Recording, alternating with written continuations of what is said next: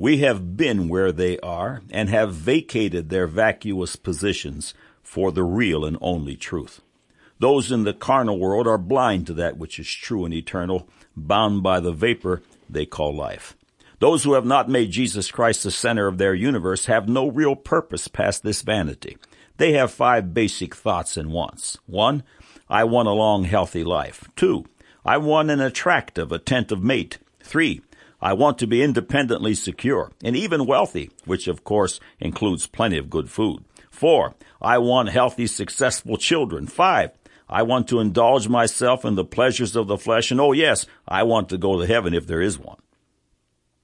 Those who are not born again have a vision that ends on this earth, but of the born again eternity can be seen through their eyes. Variations of the 5 listed once are common to saved and unsaved alike, but a real believer has eternal purpose. That purpose is to evolve into the pure image of Jesus Christ and stand on this earth before the sons of men and call them unto repentance, salvation, and like common purpose. Through a believer's eyes, you can see eternity.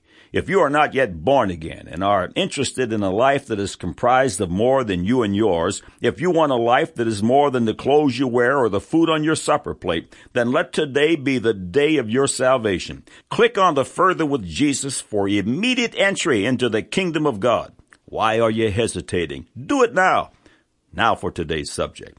God said, Ecclesiastes chapter 8, verse 11, because sentence against an evil work is not executed speedily, therefore the heart of the sons of men is fully set in them to do evil. God said, Exodus chapter 20, verse 13, thou shalt not kill.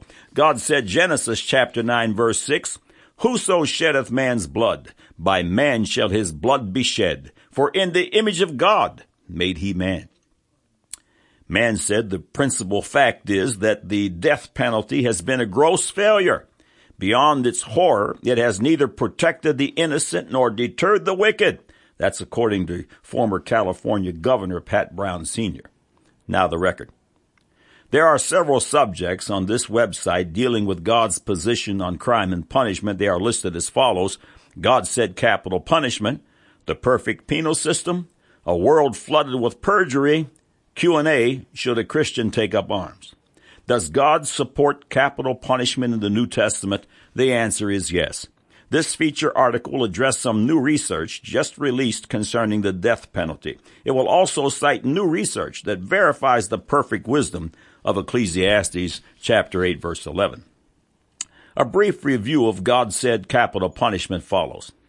When God says yes, you can be certain that the champions of disobedience will say no, and so it is concerning the manner of capital punishment.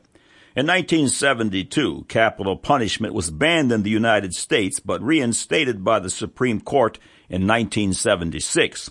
During the abolishment of the death penalty in the United States, the murder rate increased 100%. Human Events published the following statement by J.L. Jones. The idea that capital punishment deters no one does not explain the rapid rise of homicides in America, while the death penalty was virtually outlawed.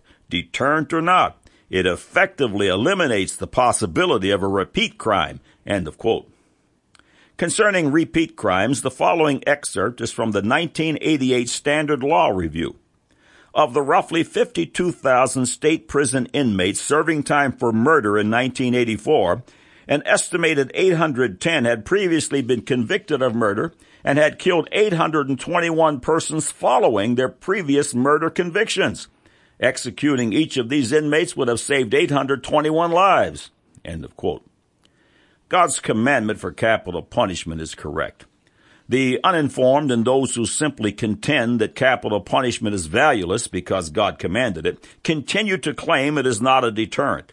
This is in the face of considerable information to the contrary. In Human Events, M.S. Evans said, nearly all the evidence we have shows capital punishment is a general deterrent to deadly crime. The state of Delaware executes more people per capita than any other state in the Union and has a murder rate 1/16 that of Washington, D.C., which has the highest violent crime rate in America. The following paragraph was found in the book Capital Punishment. In 1976, the U.S. Supreme Court argued for both sides of the issue. In Gregg versus Georgia, the High Court took the position that we may safely assume that the threat of death has little or no deterrent effect on murderers who act in passion. But for murders that were well thought out, the death penalty is a significant deterrent, end of quote. One particular study shows that convicted criminals at a ratio of 5-to-1 believe that the death penalty would deter them from murdering their victims. The following passage is from a paper prepared by Dudley Sharp titled Death Penalty and Sentencing Information in the United States. The most conclusive evidence that criminals fear the death penalty more than life without parole is provided by convicted capital murderers and their attorneys. 99.9% of all convicted capital murderers and their attorneys argue for life, not death, in the punishment phase of their trial. When the death penalty becomes real, murderers fear it the most, end of quote. Opponents to capital punishment are on the defensive due to recent research. The following AP information is from June 2007 under the heading Studies, Executions Deter Murderers. The reports have horrified death penalty opponents and several scientists who vigorously question the data and its implications. So far, the studies have had little impact on public policy. New Jersey's Commission on the Death Penalty this year dismissed the body of knowledge on deterrence as inconclusive.